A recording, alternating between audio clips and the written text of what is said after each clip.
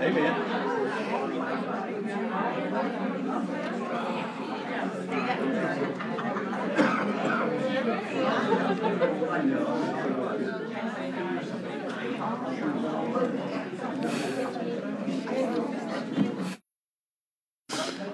right.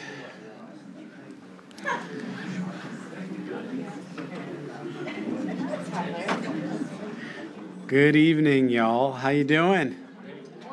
Better than we deserve? Amen. So good to see you. They're telling me the storm is coming, man. We need to rebuke the storm. We cannot miss any more school days. The kids they're going to be in like school in the middle of, end of June with these makeup days. We cannot keep missing school days. I keep telling the teachers, we'll rent a bus and we'll all come pick them up and bring them here. And we'll we'll pick our kids up ourselves. We'll bring them, But, man, where I'm from in Rochester, New York, we didn't cancel snow unless it was like a foot of snow. Or school, unless it was like a foot of snow. Boy, you get like 3 inches, 4 inches, everybody's like, ah. It's not even snowing yet. And you look online and like WJL, like 90% of all the schools have closed. I'm like, wow, you guys are good. I need to get that same, magic thing you had. No, don't do that. I'm going to read the Word of God. Well, God bless you. Good to see you all. And praise the Lord, you're with us here this evening. And I'm so glad that you are with us here to come and sit under the Word of God. How awesome was that to go back to Maranatha? I don't know if you guys know the history of Calvary Chapel. It was on Maranatha music. It was these young people, right, that would be, like teenagers. And they came in and, there were all these folks buttoned up in three-piece suits sitting in a sanctuary and small little church in Costa Mesa and, 100 people. It's hard to believe that was the original size of the church. And these young people come in and they fall in love with Jesus. And they just start singing. And God breaks out what we have in the history books now is the latest and the greatest revival of all time. As a matter of fact, Pastor Joe Foch has been interviewed several times in Philly by UPenn and all the universities out there. What was it that the Calvary Chapel movement did? And he says, man, I don't know. We just loved Jesus. And the young people came and we all just sang and it was simple. And I just thought, man, it took me back when Jen, the Lord led Jen and the guys and Brian and then start worshiping that way. I said, that's what we need. In this time with such pain and hurt and, confusion and everything with the pandemic and everything going, we need to worship. And it needs to be simple, just right vertical worship. So I was so blessed to hear that tonight. I hope all of you guys were blessed as well. It doesn't have to be all this pomp and circumstances in a rock concert. It can be just worship. And God loves that and he receives that. So praise the Lord for that. Go ahead and open your Bibles to 2 Samuel chapter 10. We've come as far as 2 Samuel chapter 10. And parents, again, I want to encourage you. I think we have like 20 or plus kids signed up now for the children's movie night. I want to encourage you guys, go ahead and sign up. It'll be on Friday. We're blessed with having someone that does our parking lot for snow removal. Phenomenal job. I can assure you he'll have it cleared out. We're blessed, better than we deserve. So, it'll be ready for Friday night for the kids to come in and have that important time of fellowship together, growing together. And parents, I really encourage you, bring the kids out for that and let them just have a time of fellowship, man. Be like-minded, okay?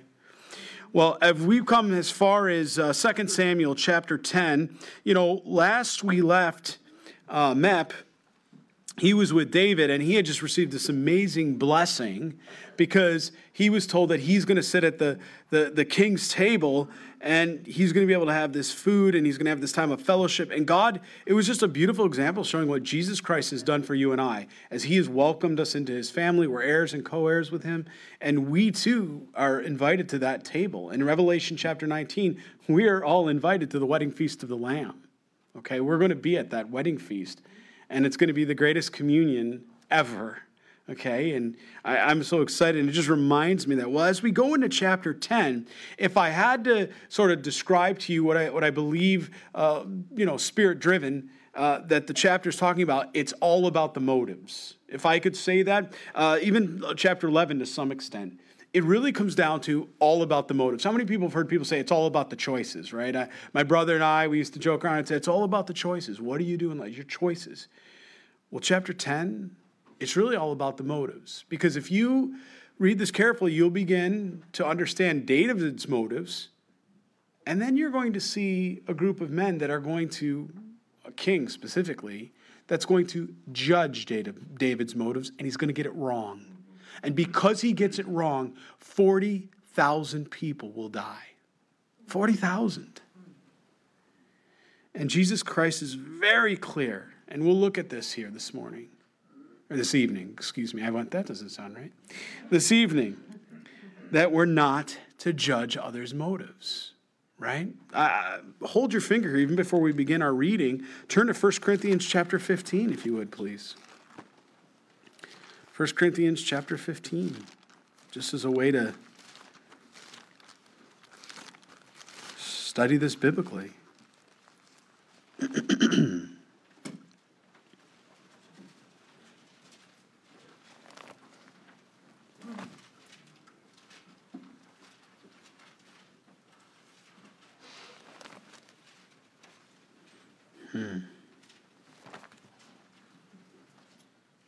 If you look right down around verse 33,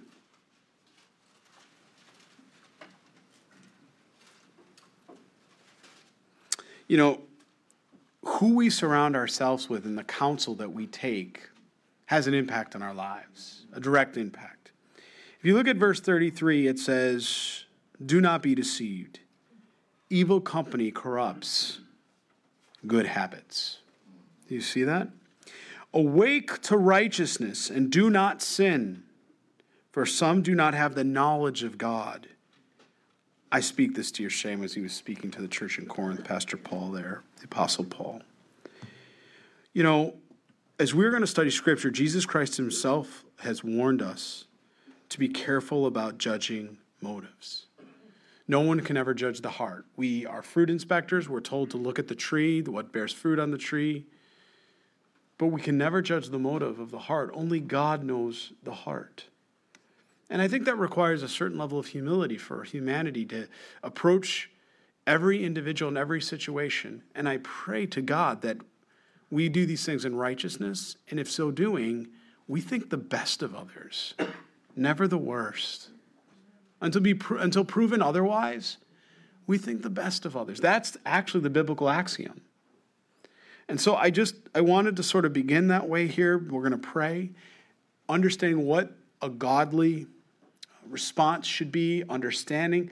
And we're going to read David responds in a very wonderful way. And we're going to read about a king of the people of Hanan, and, well, we'll get there in a minute. Let's pray. Father, we just thank you. We thank you for your holy word, and Lord, thank you for this exhortation tonight. Lord, this is a good word for me to always be careful, Lord, not to ever think I or anyone else. We know the motives of another individual.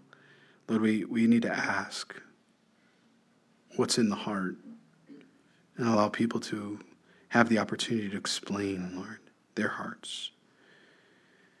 It's like you said, Jesus, in chapter 7 of Matthew, Lord, you warned us, don't do these things. Don't judge this way. God, I pray that if there's any of us here tonight that has a judgmental heart, trying to judge motives, God, that we would lay these things down and never pick them up again. That, Lord, you would free us of this disease, Lord, because it does put us at dis-ease.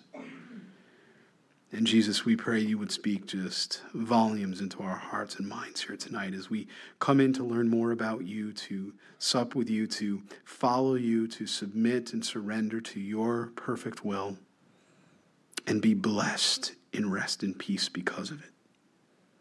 So we ask, Lord, have your way in us here tonight, Jesus Christ. We love you, our Lord. We gather because of you. We pray this in your name, Jesus. Amen.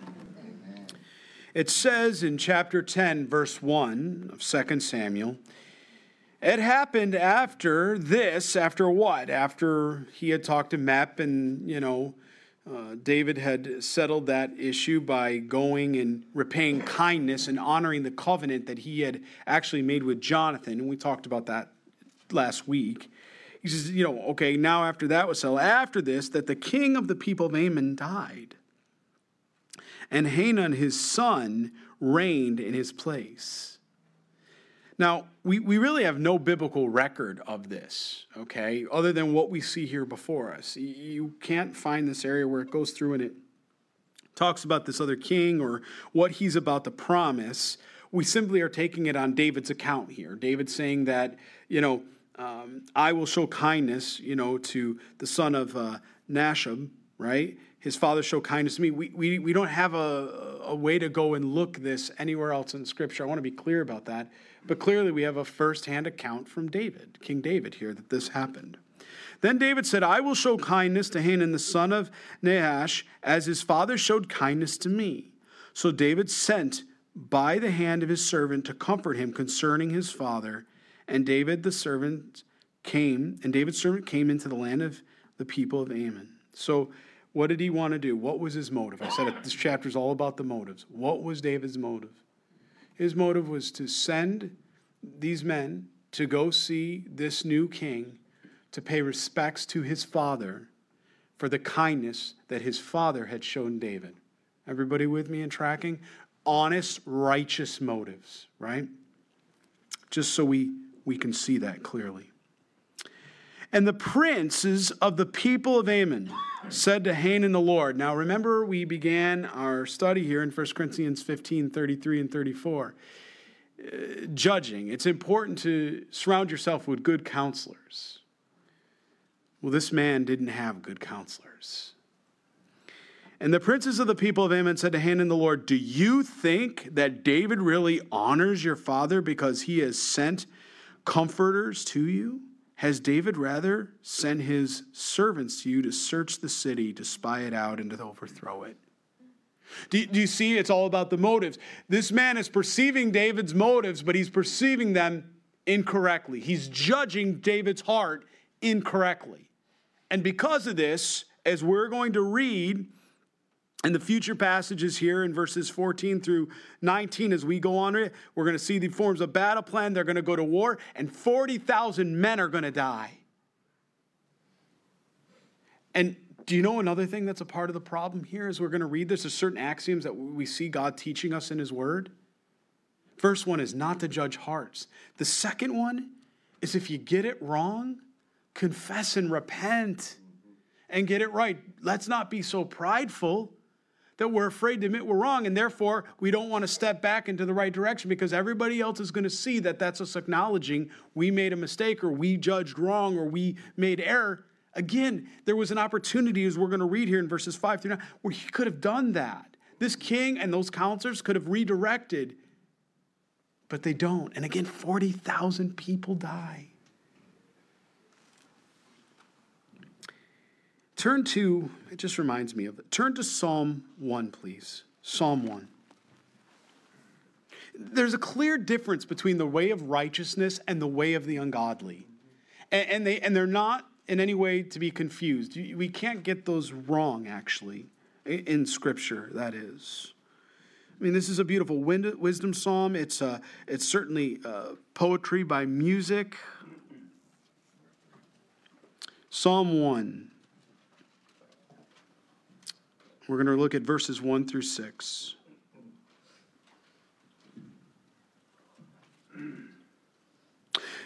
Just so you guys, as a separate word, as some of you are turning there, it just reminded me as I turned here. Don't think that every word of God can't be used to draw someone to Jesus Christ. The Psalms. I remember being in Belize. I was in Central America, and I was on a missions trip.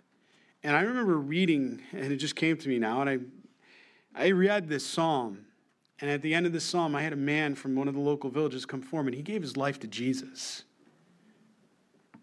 God's word is so powerful. It really is sharper than any two-edged sword. I mean, it pierces right into the marrow. And so don't ever as I'm turning here to the Psalms, I'm thinking, okay, Lord, what do you have for us? What don't you have for us? Blessed, and by the way, that's plural, the idea here, blessings. Blessed is the man who walks not in the counsel of the ungodly. Did you catch that? Who walks not in the counsel of the ungodly. Hanan, that man, that king we just read about in 2 Samuel, he had surrounded himself with ungodly men. Nor stands in the path of sinners, nor sits in the seat of the scornful, but his delight is in the law of the Lord, and in the law he meditates day and night. He shall be like a tree planted by the rivers of water that brings forth its fruit in its season. God's perfect timing. Whose leaf also shall not wither, and whatever he does, it shall prosper. But the ungodly, they are not so. They are like chaff which the wind drives away. Therefore the ungodly shall not stand in the judgment, nor sinners in the congregation of the righteous. For the Lord knows the way of the righteous, but the way of the ungodly shall perish. It's beautiful, right? They call this an antithetical parallelism, if you want a new theology term for you there tonight. And the idea is it's comparing, in parallel, it's comparing God's righteousness, blessing, from what it is for a man that's unrighteous. And you can clearly see the difference. It even affects who we surround ourselves with and who we keep company with and the things that we do. Now let me be very clear. This isn't saying that we can't go eat with sinners and that we can't invest in others that are lost to draw them to Christ. That's not what this is saying, okay? Because I get some folks that take the extreme, oh boy, I can't have a dinner with somebody that's insane. That's not what this is saying. But this is saying that who you receive your counsel from, it's very important how they live their lives. If you're counseling others, if you're ministering to others, it's very important the things you do, the things you speak, the things you say, the wisdom you receive in counsel.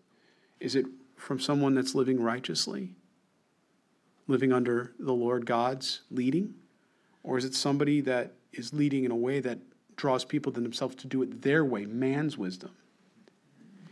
Well, as we turn back here, we certainly see that Hanan was listening to these princes of the Ammon people. So again, counsel matters, who it's from.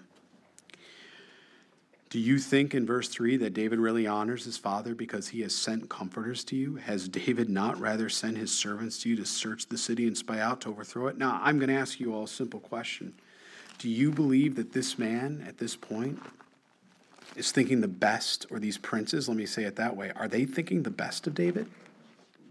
Is there anybody here that would argue that they're thinking the best of King David at this moment? Or are they immediately thinking the worst? Matthew chapter 7, verse 1. Judge not. These are the words of Jesus Christ, the Messiah, our Lord. Judge not that you not be judged. For with what you judge, or your judgment you judge, you will be judged. And with what you measure you use, it will be measured back unto you. And why do you look at the speck in your brother's eye, but not consider the plank in your own eye? Or how do you say to your brother, let me remove the speck from my own eye, or your eye, and look at a plank in your own eye? And Jesus uses in verse 5 a very strong word. He says, hypocrite. He didn't mince words, did he? He says, hypocrite. First remove the plank from your own eye, and then you will see clearly. So when we're judging others, we can't even see clearly. Did you catch that? We're not seeing things correctly because we're so busy looking at another sin that we don't even see our own. And because of that, it blurs our vision and our capacity to understand what is right and what is wrong. The lens, the eye, is the gate to the heart. And if the heart is wicked, Jesus said it's not what a man eats that defiles a man, it's what comes out of him that defiles him, right? These are foundational principles and axioms, and Jesus Christ said, first remove the plank from your own eye, and then you'll see clearly and remove the speck from your brother's eyes.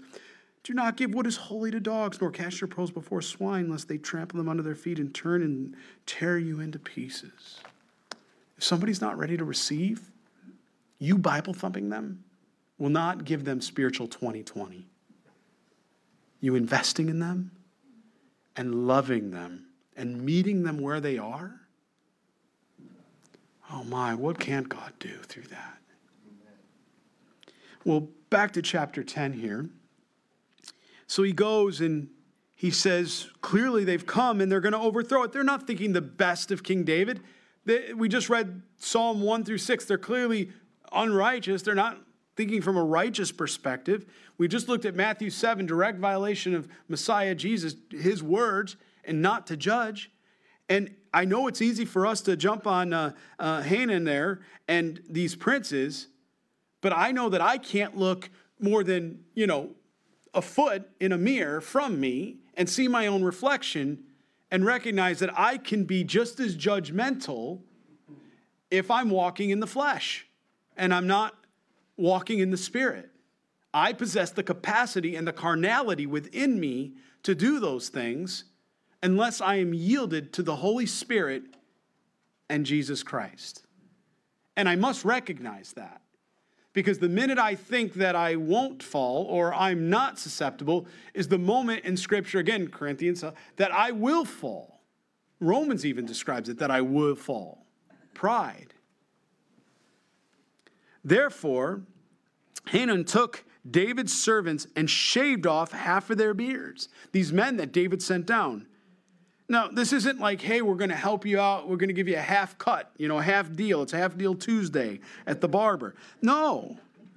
He cut off their garments in the middle at their buttocks and sent them away. Let me explain to you what shaving off half the beard. What can men typically do? Not all men. I think of my son, Power. He jokes around. He says, where am I going to get my full beard? And it's going to come in. The guys, we joke around. You grow a full beard in, right? And it's one of the things that, has to do with our masculinity, if I can say that. Men, we can grow full beard.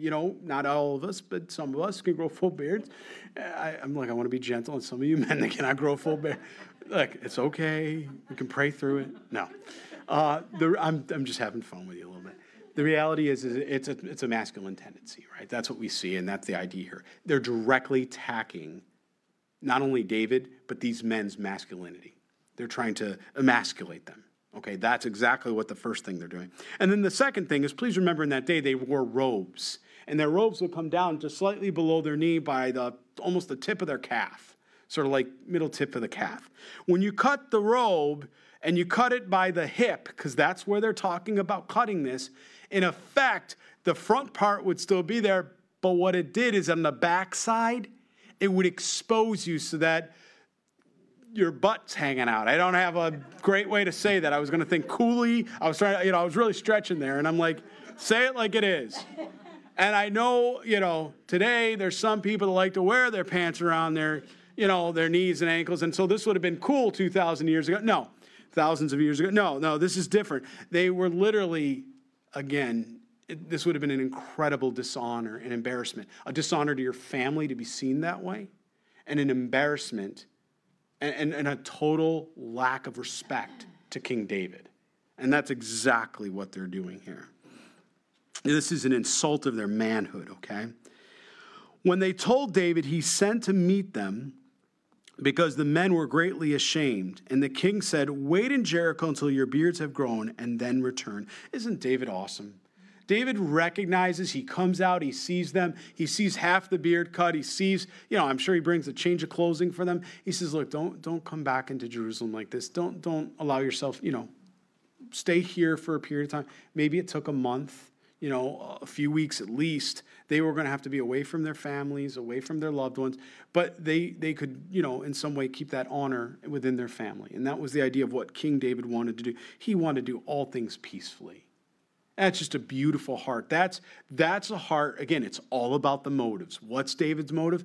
David is in no way trying to embarrass these men, nor is he chastising them. How could you let this happen? You're my men. I'm the king. None of that. There's no pride here from David this way. Just an earnest care for the men that he sent there to pay respect to the father of this, to this king that his father had died. Just a beautiful heart. But you do understand, I think back and I'm wrecked by some of the Looney Tune cartoons, growing up. When Bugs Bunny, you remember he would turn and I forget the other guy's Elmer Fudd or whatever. He says, you do realize this means war, right? What this actually was a declaration of war by them doing this. And that's what it's going to ensue here, a war. When the people of Ammon saw that they had made themselves repulsive to David, and please note the word he chose here, that the people of Ammon sent and hired the Syrians of Beth-rehob and the Syrians of Zobah, 20,000 foot soldiers, and from the king of Maacah, 1,000 men, and from Ishtob, 12,000 men. So somewhere around 33,000 total. Now, at this point, they could have recognized it. It says, when the people of Ammon saw that they had made themselves repulsive to David, there was a point here where they could have said, stop, look what we've done. And the natural thing would have been, okay, we need to admit that we were wrong. We should seek reconciliation. And maybe this friendship or this ally that we had in King David can ensue. But instead of taking that moment to recognize their misstep, their misfortune, the things that they've done, they turn around and they dig the ditch deeper because they don't want to admit in their pride that they were wrong.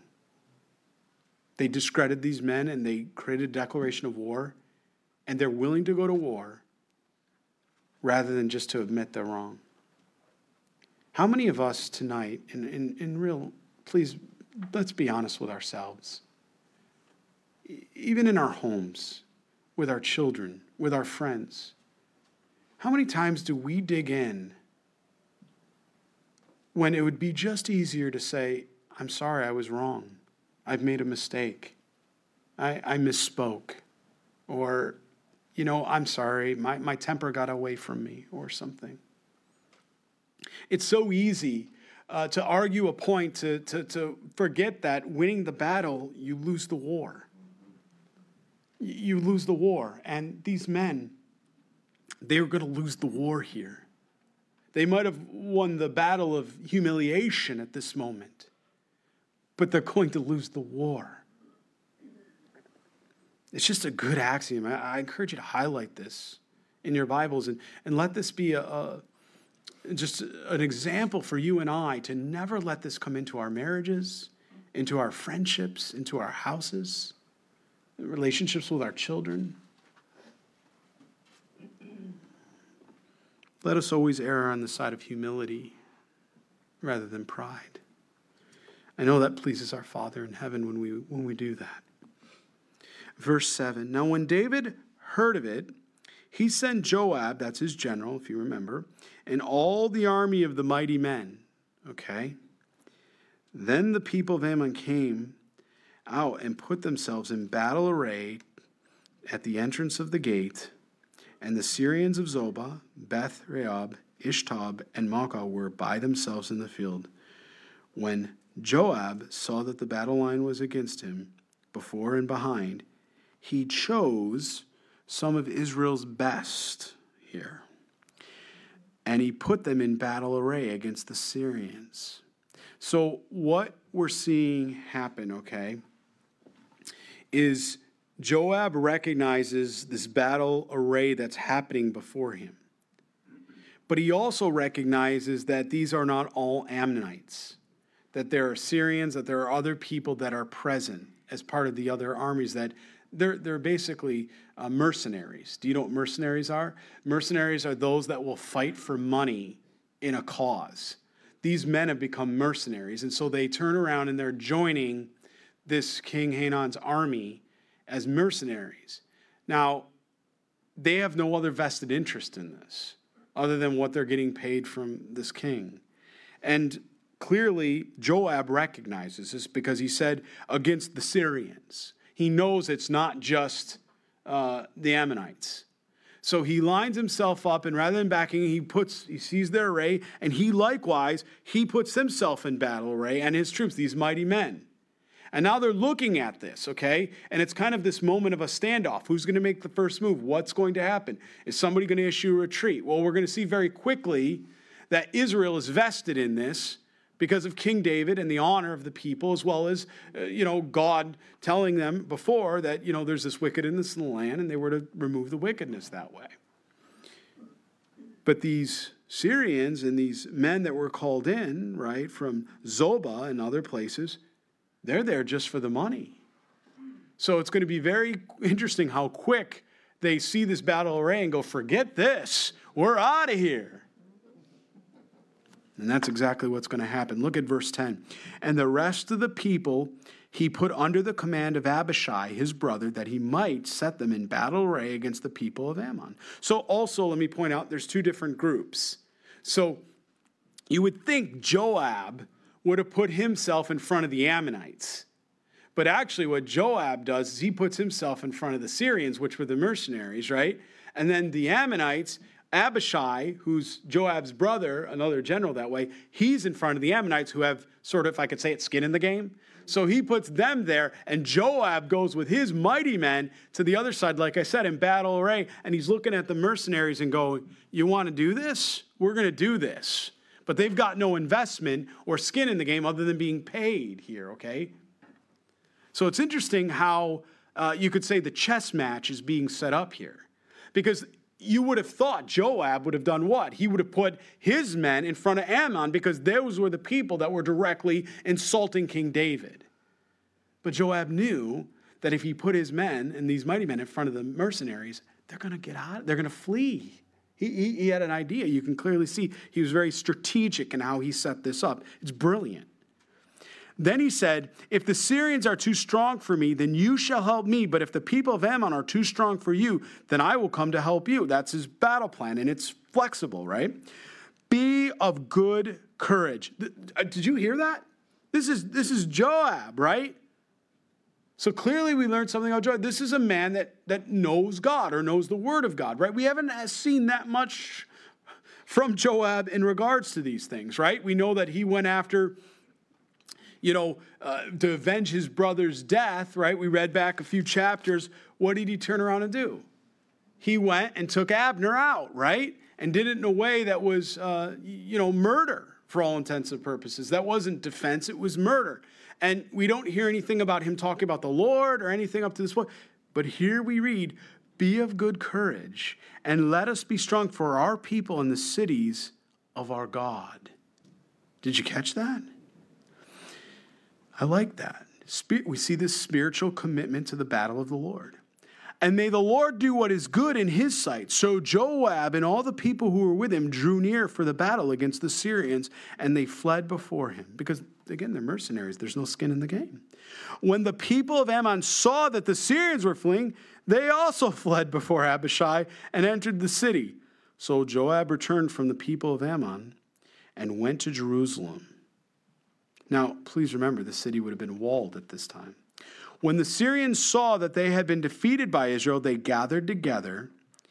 Then Hadaezer sent and brought out the Syrians who were beyond the river, and they came to Helam, and Shobach, the commander of Hadaezer's army, went before them.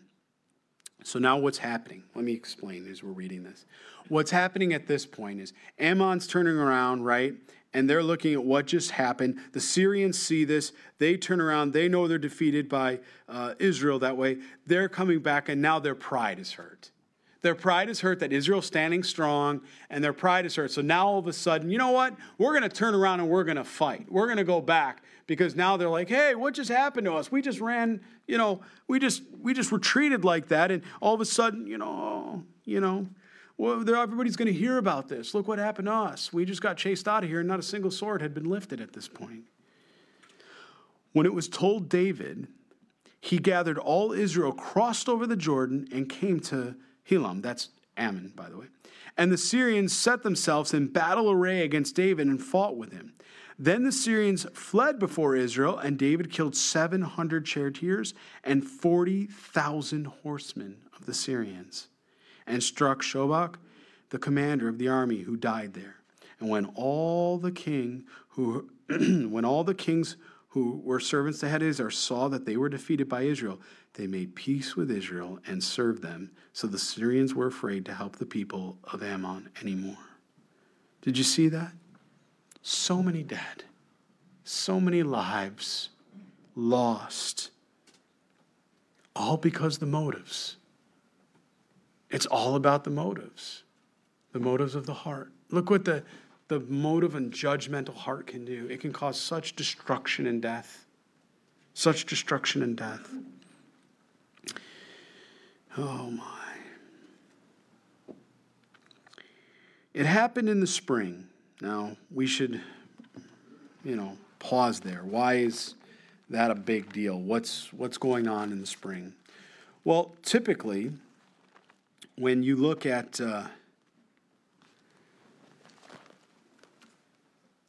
kings in the wintertime, they being winter, obviously not the best time to go out to battle, they would come back and they would rest. They would gather their troops. All the soldiers would come in. They'd visit family. They would rest. They would kind of build up, get stronger and get ready to go back out. Come springtime, they would go back out like that, and they would begin to resume the battle where they had left off right before winter. So the first thing that we see here, and I want to remind you this, God has given King David a calling, hasn't he? He's king. And as kings, in those days, they always went out to battle with their troops. That was the calling. But David has a different idea. And this chapter is one of the more difficult chapters, I imagine, in David's life, when you look back and he looks back at this. Because it all begins with really a simple disobedience of not answering the call of God. Because had David gone out with his troops where he belonged, he never would have been in temptation's way. Do you understand that? Do you see that? And that's why we're giving that detail right in verse 1. It happened in the spring. The Holy Spirit's telling us this happened. David should never have been there. He had a calling to be out with his men. Why wasn't he answering the calling of God? Every one of us has a calling of God upon our lives, don't we? We should never walk in disobedience to that. We have to be obedient to the calling of God in our lives, regardless of how we feel, regardless of what we think or what's going on in our lives. We must be obedient. Turn in your Bibles for a moment to 1 Corinthians chapter 10.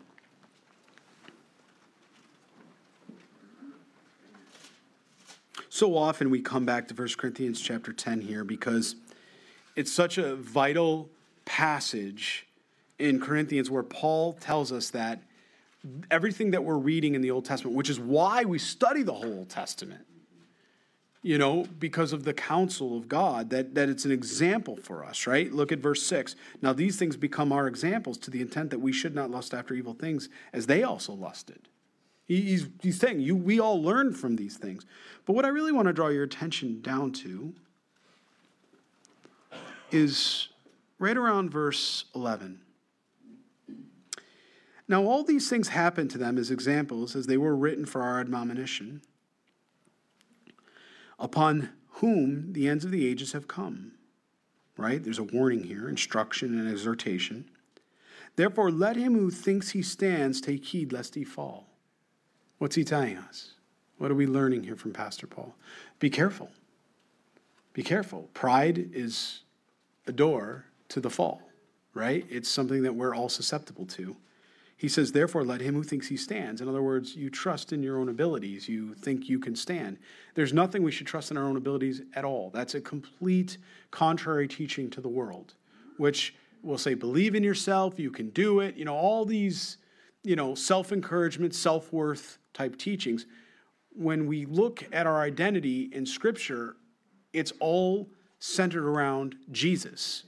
So our strength, our understanding, everything about us, the power, anything that we have comes from Christ. So if we think higher than ourselves than we ought, we're going to fall. That's really the ingredients of pride. Now, please also look at verse 13, because I like that 12 comes before 13, because it begins with pride. And then once we don't acknowledge this and we look to ourselves, then we see that no temptation has overtaken you except such as common to man. Did you all just hear that? There's not a single temptation that any of us have ever had in here. Any of you, me, anybody in the world that isn't common to any other man or woman. That's very important. But God is faithful, who will not allow you to be tempted beyond what you are able. Now, he didn't say trial. He said temptation. So easy, this has been misquoted as, well, God won't put you in a trial if you can't get through it, right? Oh, that's not what my Scripture says. No. There are times that trials can do you in, so to speak. But this temptation, what he's saying is that whatever we're being tempted by, that God is not going to allow us to be put into a temptation beyond what we're able to bear. So then why do we fall? Why do we fail that temptation? Well, we don't have time tonight, but we'd have to go to Romans 6 and read also that we're free from sin and the law, and because of that, we have free will and choice, no longer under bondage as we used to be. Therefore, when we sin of our own accord. So when I sin, I don't look to the devil. I don't look to a demonic realm. I don't look to any of those things. I don't look to my dog and say, my dog made me do it. I must take personal responsibility for my sin, and I must communicate that to God and ask for forgiveness, because I have all the capacity within me not to sin. Read your Scripture. I have all the capacity. I'm a new creation. The old things have passed away. All things have been made new. Read Romans 6. I have the capacity. But when I choose to not walk in the Spirit, I will fulfill the lust of the flesh. Galatians 5:16. Why am I bringing this up? Because King David, he's about to walk into a temptation here. And the question is what's he doing at the wrong place at the wrong time? And did he have to do these things? Was he set up? Was it put before him by Satan himself to tempt David so that David had no way out, as so often it gets portrayed incorrectly? Or was this a man who has struggled with lust, as we've watched his entire account, multiple wives, multiple concubines? He simply has, if you want to say, this is where he has struggled in his walk. So many things David does I don't want to pick on David. He does a wonderful job walking, being obedient to the Lord. In this particular capacity, he ignores the commandment of Deuteronomy chapter 17, right around verse 17, when God says you are not to have multiple wives. Men, this should speak to us in here. We have no business looking at pornography, no business looking at that junk that takes your eyes and off of your wife, off of the woman that God has placed in your life. Ladies, the same thing. There should be no desire to look at somebody else. God has given you your husband and vice versa, satisfy each other to be together that way. He goes on to say, but with the temptation will also make a way of escape that you may be able to bear it. That's the word of God. That's the word of the Lord. So now let's turn back, and as we read chapter 11 here, and we start in this passage tonight, and we'll probably get through, most of chapter 11 here this evening. The idea here that if I had to, again, chapter 10 was all about the motives, right? Chapter 11, the capacity to sin is in us. The capacity to sin is in us. If we don't recognize that capacity, that's just what we read in 1 Corinthians 10. We don't recognize we're in a place where we could fall. Anyone in here has the capacity to murder? Let me just speak to me. I have the capacity to murder, okay? I have the capacity to lust. I don't need any help from the devil. I don't need any help from anyone else, the world, the flesh, or the devil. My carnality is strong enough. I don't need help from anything and anyone else in that matter. And I think if we're all being honest, we all relate to that in different capacities in our lives, certain areas in our lives. It happened in the spring of the year, at that time when the kings go out to battle, that David sent Joab and his servants with him and all Israel, and they destroyed the people of Ammon and besieged Rabbah. And here it is. But David remained at Jerusalem. One of the darkest moments of David's life. He doesn't answer the call that God has placed on him. He's disobedient. We don't know why. It doesn't tell us.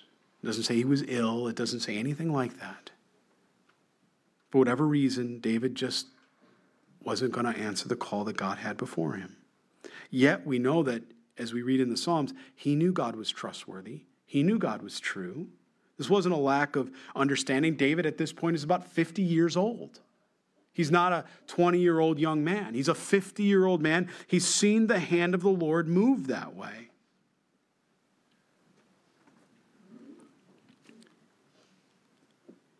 Then it happened, just like that.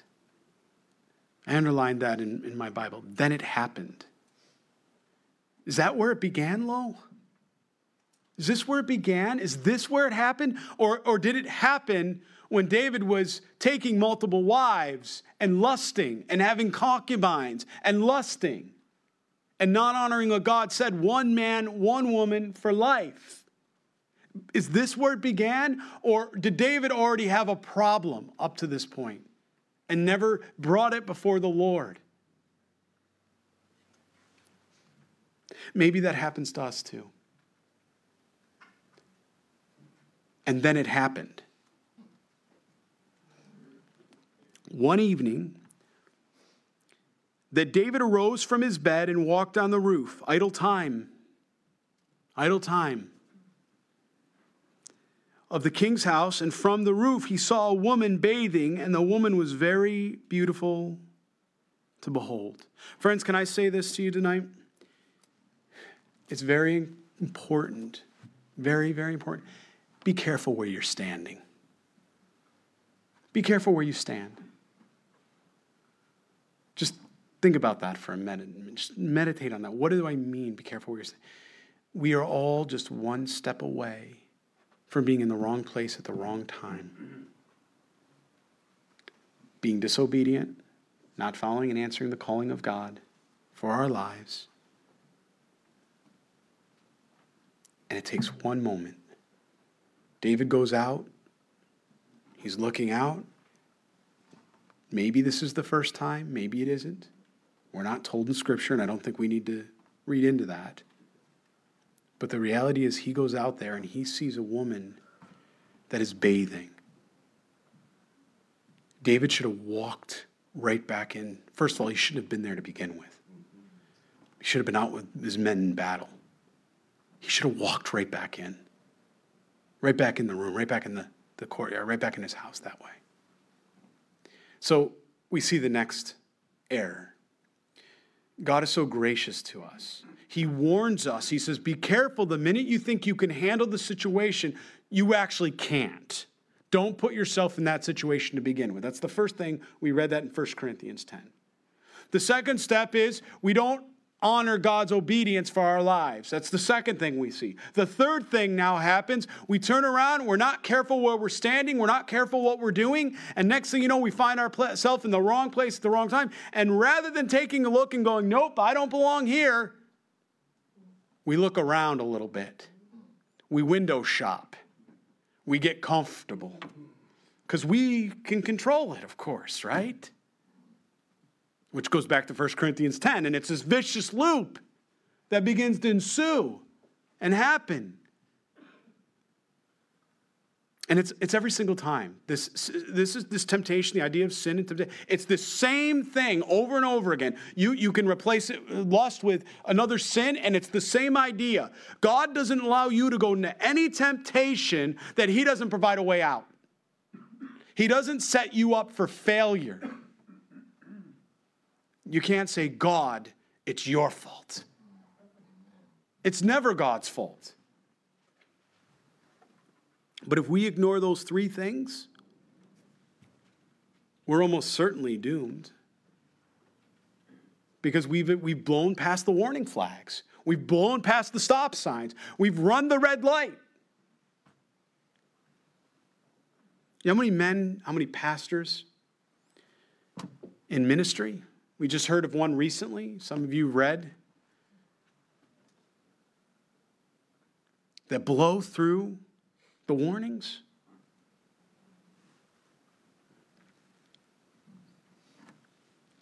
Marriages destroyed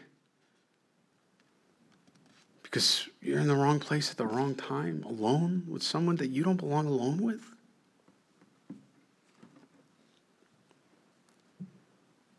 You know, turn to Romans chapter 11, verse 29.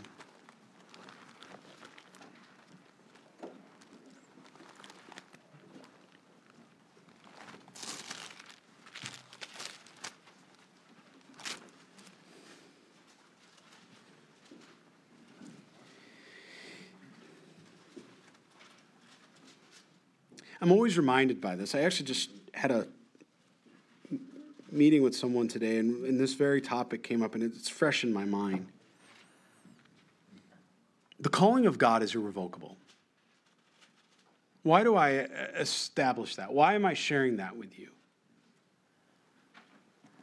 Because David's calling, because I know there's somebody in here tonight thinking, well, wait a minute. Pastor Matt, you're being really hard on King David here. Look, I'm going to be sweet to him in another chapter. But right now, I think we have to be honest with the scriptures and let it do a work in our heart and protect us. Because that's what it's supposed to do. Protect us as an example. If you look down, it clearly tells us in verse 29 of chapter 11, for the gifts and the calling of God are irrevocable. Are there times when we may be disqualified? Yeah, if a pastor turns around and he commits the sin of adultery, my opinion is he's removed. He's immediately removed because of the harm and the capacity he has to do harm to somebody in the flock, because this is family. And if that's your wife or your husband or what have you like that, they need to be ministered to. And they're going to look at that guy that's harmed them, and they're not going to hear from the word of the Lord. They're going to be hurt. Does that mean that a year, 2, 3, whatever the Lord has, 5 years, the man is repentant, he's gotten right with God, he's had a time to work through these things with pastoral counseling, and he's in a different place, again, with a lot of guards put in place, that this man then can come back into ministry? Of course. I'm not saying he's done forever. We just read the gifts of God and the calling are irrevocable. So there's no get out of jail card for David. It's not as though David says, well, my calling, I'm a king. I did everything I'm supposed to do. No. The gifts and the calling are irrevocable.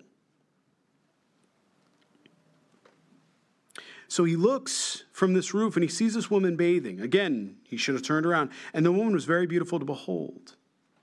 So David went and inquired about the woman. And someone said, is this not Bathsheba, the daughter of Elam, the wife of Uriah the Hittite? Right then and there, it should have stopped. He knows who Uriah is. We'll learn about that more in verse 6. He already knows Uriah because Uriah is one of his mighty men. But what happens here? We're going to get introduced to something called self-deception tonight. Look at James chapter 1, verse 22, please.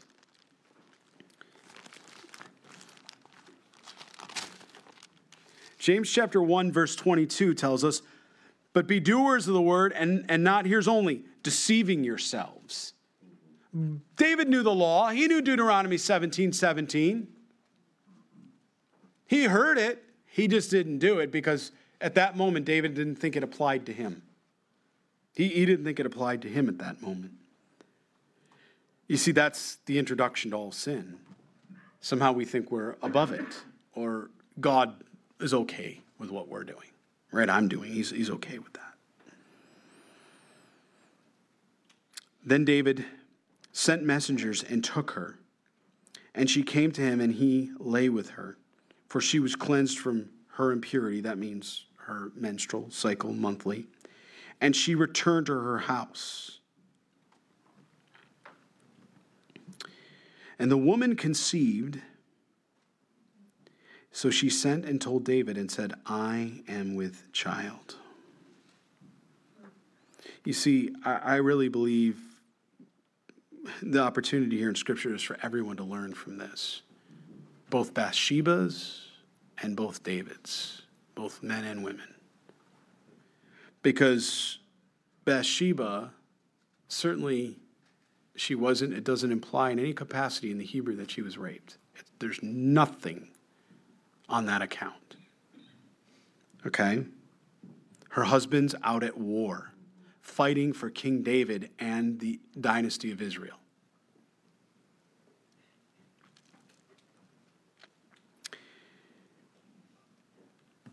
And I don't care if it's the king or not. That to me is a respecter of persons. And in the book of James, it's very clear we're not to be respecters of persons. If somebody, and I don't care who they are, asks you to sin deliberately, you have every right to tell them no.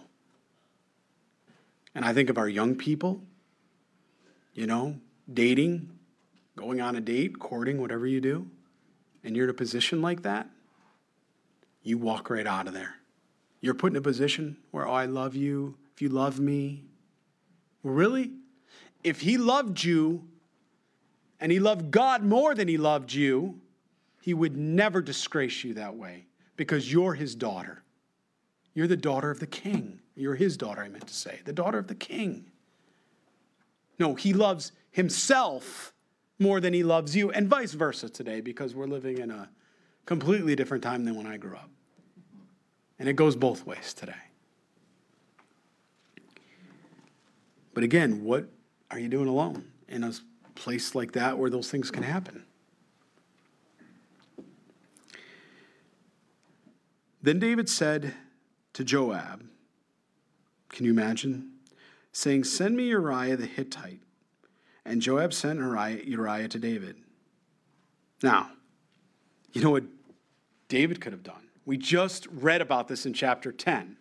We just saw this problem with the people of Ammon. They let pride get in the way, and they didn't do what? They didn't repent. Take it and turn it. And now it's focused back at David, and David finds himself in the very same circumstance. And what does he do? The very same thing the people of Ammon did. What did God tell us in his holy word? Turn to 1 John chapter 1, verse 9. God is so adamant and clear. If there's anybody here tonight that is struggling with sin, or there's something going on in your life, or there's maybe you've been wrestling with sin for a long time, and you're wondering, Lord, would you really forgive me? I mean, is it too late? God says that if we would confess our sins, he is faithful and just to forgive us our sins and to cleanse us from all unrighteousness. He also tells us if we say that we have not sinned, we make him a liar and the word is not in us. That's why I look at you week after week and I say, let's just be very honest with each other. No one here has arrived. Everyone here is dealing with something on this level, although it may not be lust, whether it's pride or something else here, whether it's a quick to speech and anger and things come out of your mouth that you ought not to say, and then have to later retract it because you create a wake of destruction.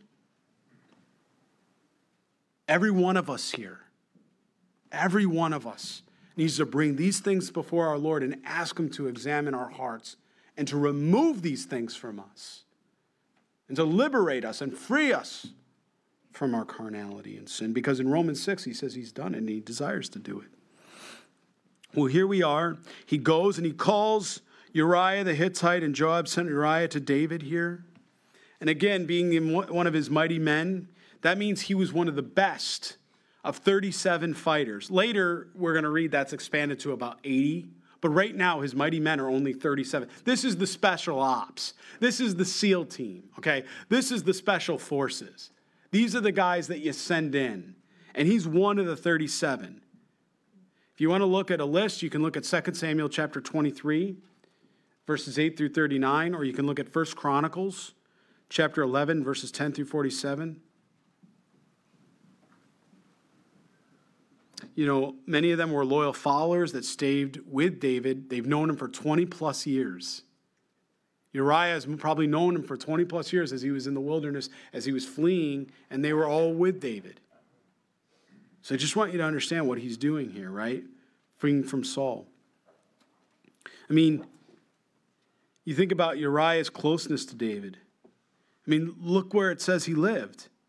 Then David sent to Joab, saying, send Uriah the Hittite. And Joab sent Uriah. And when Uriah had come to him, David asked how Joab was doing, and the people were doing in the war progress. He was making conversation. We're going to read that he says, go to your house, go down to your house, and it's going to be close.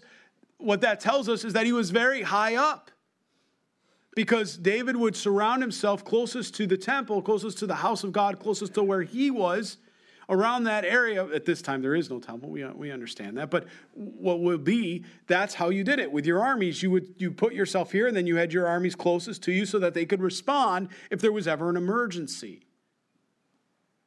So Uriah is very, very close because he's close in proximity to the palace where David lived, or in this particular case at this time, in the house that was built for David.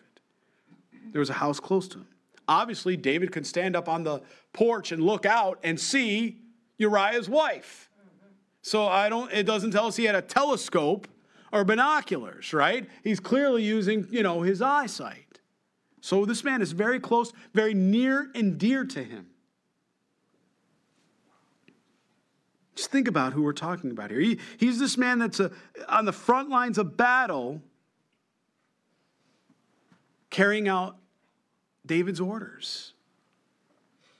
If David would have confessed his sin to Uriah, I believe due to Uriah's loyalty and love, he would have forgiven David.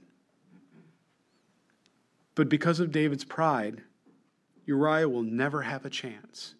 And just as we learned in chapter 10, when pride gets in the way and we don't seek repentance, God gives us an opportunity to do that. He did that for the people of Ammon. What came? A wake of destruction and death.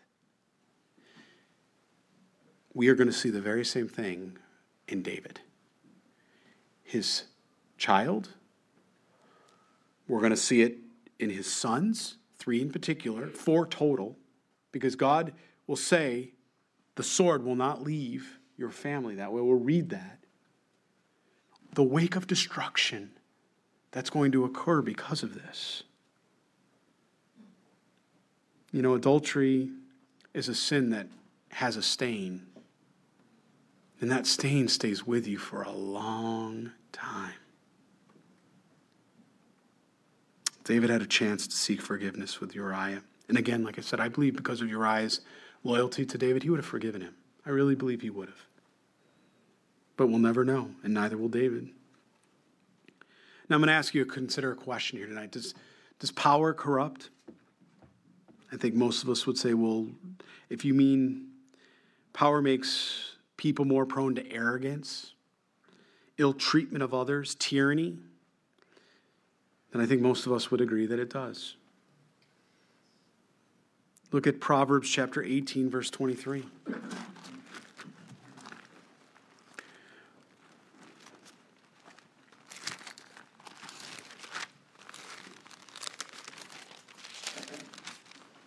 God gives us this beautiful pearl. Proverbs 18:23 says, "The poor man uses entreaties, but the rich man answers roughly." In other words, with power, the rich man, he can turn around and he can answer roughly. But the poor man, he must use entreaties. It's a different response, right? So power really can corrupt because you begin to think that you can have whatever you want without respect to others. And more importantly, as we see here, without respect to God. Without respect to God. Just think about how heavy that is, man. King David. When Uriah had come to him, David asked how Joab was doing and how the people were doing and how the war was progressing. Again, no additional data. And David said to Uriah, "Go down to your house and wash your feet." You know, just think about what is he doing here? He's making small talk. He's trying to get Uriah comfortable. Go wash your feet. Go into your house. We know what's going to happen. Many of us have read this account. He wants him to go and get comfortable. He's going to have some, go lie with your wife. Because rather than, homologeo, right? Homologeo, what that word in the Hebrew means to confess. Rather than homologeo, rather than confessing, he'd rather think up and invent a new way to frame or to remove himself from harm. Again, another low point, to trick a man to raise your child. Also pulling Bathsheba into the sin that both of them would have to live with this. This is what he was doing. Do you see how pride can just destroy your perception? You think you can do whatever you want whenever you want. And you don't care about who you heard, and you're not thinking about, certainly not acting like a king. This is not typical David at all. But friends, again, I look out with my own eyes at all of us here, myself first. Every one of us has the capacity to do this tonight. Every one of us has the capacity to do this very same thing. And if we don't acknowledge that, if we don't honor that, then we are doomed to make the same mistake that's written before us. These things are examples for us. And again, not just into the sin of lust. It says, from the king's house, and gift for food from the king followed him. So he's hoping that everybody will see that Uriah is going with a blessing from David, because ultimately he should be at the front lines. But he's saying, hey, but look at verse 9. But Uriah slept at the door of the king's house with all the servants of his lord, and did not go down to his house. What do we see in Uriah? Loyalty, faithfulness. So when they told David, saying Uriah did not go down to his house, David said to Uriah, did you not come from a journey? Why did you not go down to your house? And Uriah said to David, the ark of Israel and Judah are dwelling in tents, and my lord Joab and the servants of my lord are encamped in the open fields. Did you capture what he did? First of all, Uriah is a what? He's a Hittite. And what did he just do? He just referenced God in the tabernacle, which tells us he's a Jewish proselyte. He's a convert to Judaism. He's a believer. Right? He's a believer. And he points out the fact that everybody else is serving, these men are fighting, and you want me to do what? You want me to not answering the call that God has on my life? Because, David, you didn't answer the call God has on yours? Good counsel, huh? Just like Hanan, right? The king, when we saw it, he received bad counsel and he listened to it.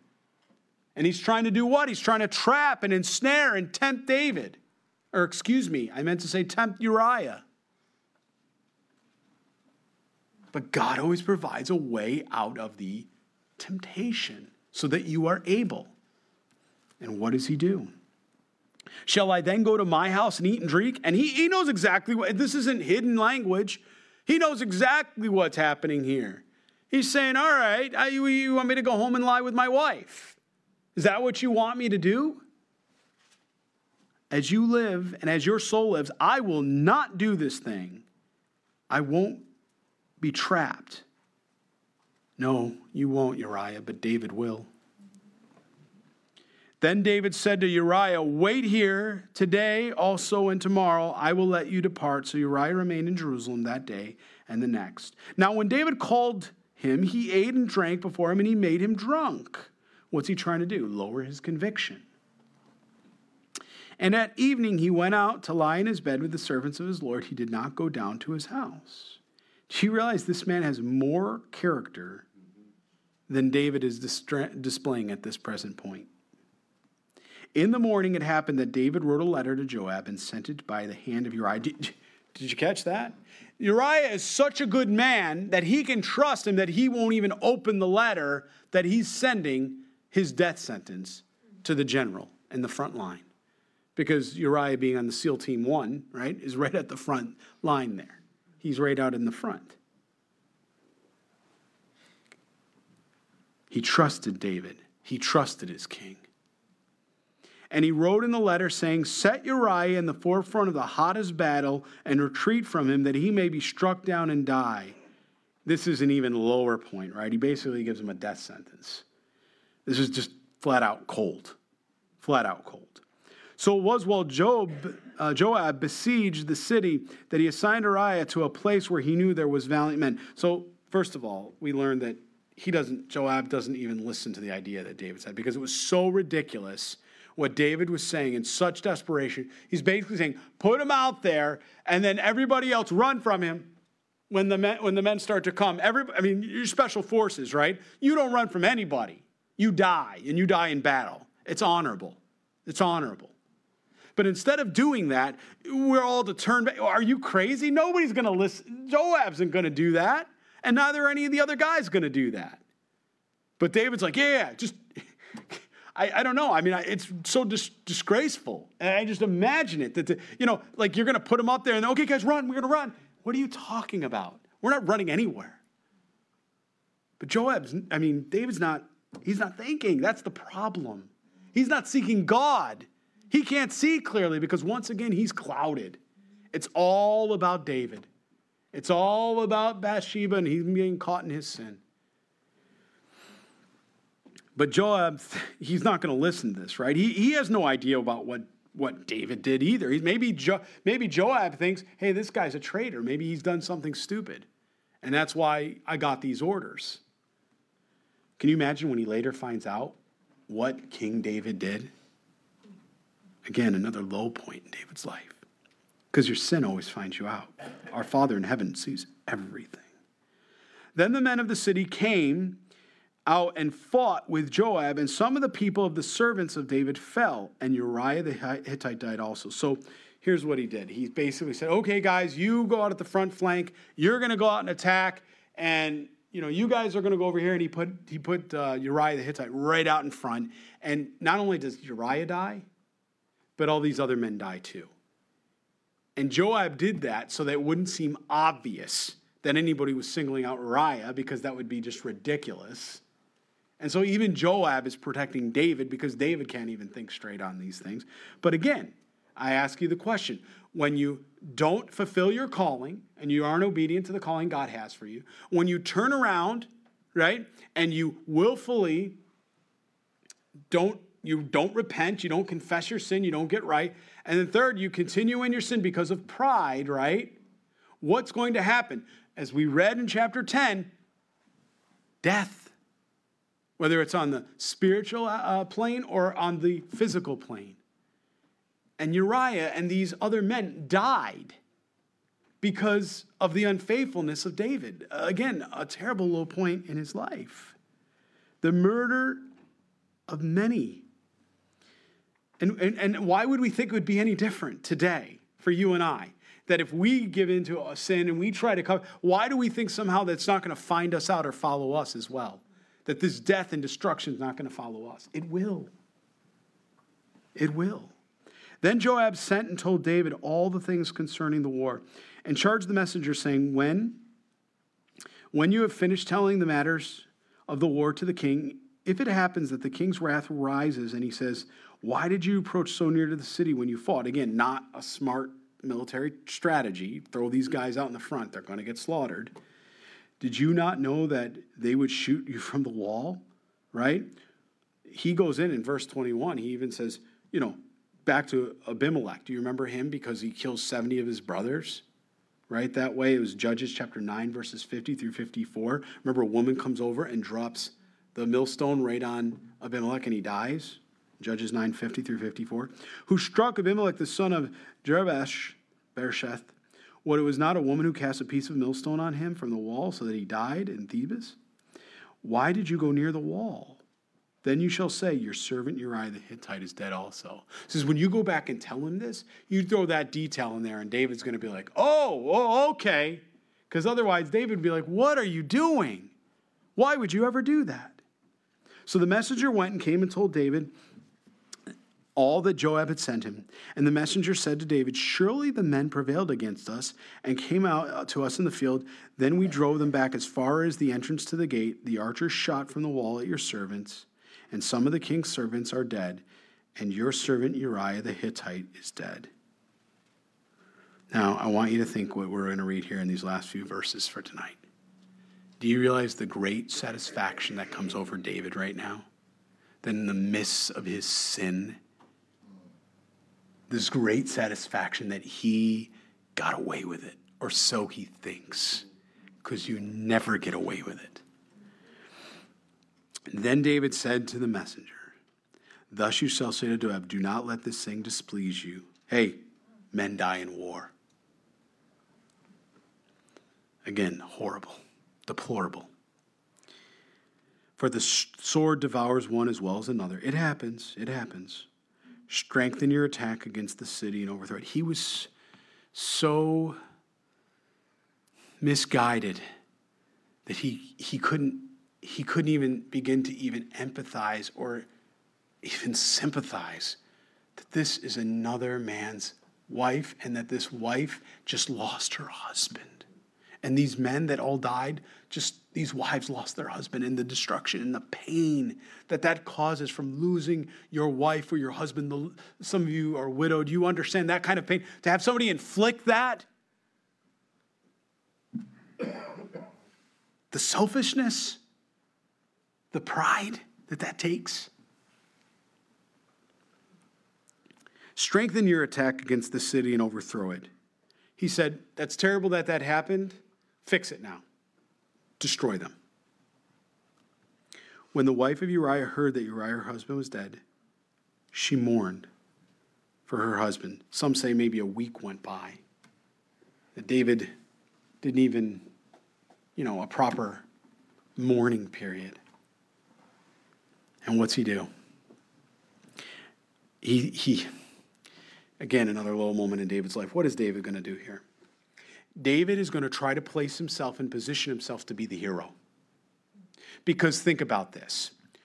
Bathsheba just lost her husband in war. In those days, there is no Social Security. There is no inheritance. There's nothing like that to provide. That would be a very dangerous thing for a woman to lose a husband like this. Okay, David's about 50, even if Bathsheba's younger and they're in their 30s. It didn't bode well for her. Where would she live? What was going to happen to her? There was no security for her. So what does David do? David says, you know what? I'm going to marry her because I'm going to take care of Uriah's wife because that's the right thing to do. And what's that do to all the people? It points him out to be what? The hero. Do you really see how deplorable and despicable this is? If you study this, really, that's what's happening here. And when her mourning was over, David sent and brought her to his house, and she became his wife and bore him a son. So clearly, what do we also learn here? Because there's going to be 9 months before chapter 12 begins, right? Because she was pregnant. He deals with Uriah right away. And then, obviously, it says, and when her son is born, because we're going to read in chapter 12. At this point, he's He's going to be born, and then when he's born, God's going to pronounce the judgment upon David. So somehow 9 months went by, maybe a little less, okay? What did God do? God gave every opportunity to David by pointing it out. We'll read it next week in chapter 12. Pointing out the opportunity for David to repent and get right with God.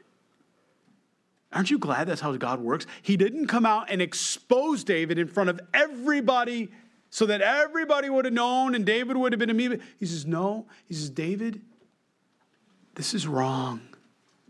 David, this is wrong. You need to repent from these. He was, constantly probably going to David and trying, now, sorry, David, this is wrong.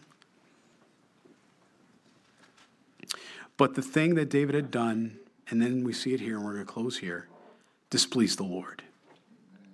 The reality is you can't hide sin.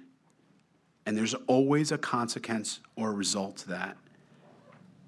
But instead, David thought it was more important to present himself as the hero to the people. Please read ahead. If the Lord should tarry, next Wednesday we'll go through chapter 12 and 13. It's a sobering chapter, right? You think about chapter 10 and 11. We get a lens of looking at motives. We get this idea and this darkest moment with King David. And yet, when you look at their issue of both of those sins, they're both steeped in pride. They both didn't take time to confess and repent and get right with God. And because of that, just a surge of destruction comes in that could have all been prevented, whether it was the 40,000 in Ammon or whether it was these men with Uriah that were killed in the front line. I hope our sin, my sin, your sin, I hope our sin disgusts us. Because the wake of the destruction that it creates in the lives of people we love, we just need to seek Jesus and get right with him. And Lord, if there's things in our lives that we've done, let us just lay them at your feet, confess them, and get right, because God is giving us that time. He gave David 9 months to deal with this privately. And then because David didn't, God will. And he's going to send in the prophet Nathan to go directly to David. And you know how he's going to do it? In some ways, he's going to ensnare David, the way that David ensnared Uriah. Because as Jesus told, what you measure out and judge somebody else, that will what? Be measured back unto you. God's word always returns true. Let this be a warning for us. Let this be an exhortation for us tonight in the way we live our lives, in every matter we handle and everything we do. Amen? Will you stand and pray with me?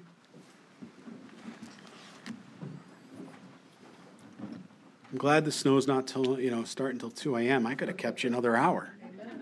Right? Amen. Father, we thank you for your holy word here this evening.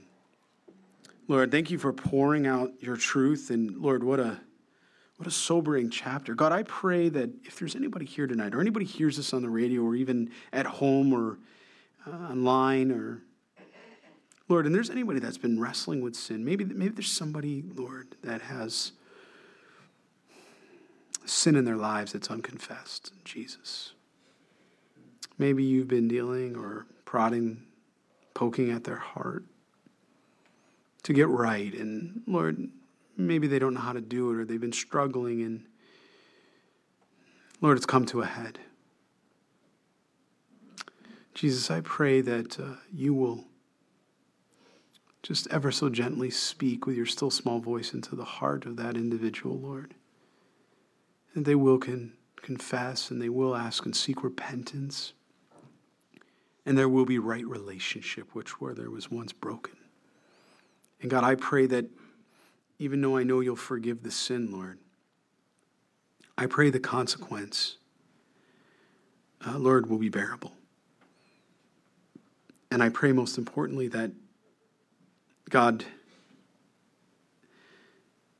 if they would be faithful to come forward, Lord, and to deal with this before you, that Lord, the destruction and the death that would ensue, Lord, would be minimalized or not at all, God. Because you're a good God and you have so much grace and love for your children. Lord, I know you want to set these folks free or this individual free tonight. I pray that there'll be no more holding back and that they'll realize that you are faithful and just to forgive every sin, Lord. And God, I also pray a protection for all of us here tonight that, Lord, we know we're always at the doorpost, the doorstop, Lord. At any one moment we could be standing in the wrong place, just as David was. God, we pray and ask for you to protect us. I pray a protection all the pastors here, Lord, all the elders, all those in staff and ministry, the teachers, the children, the students. Lord, I pray for the flock here.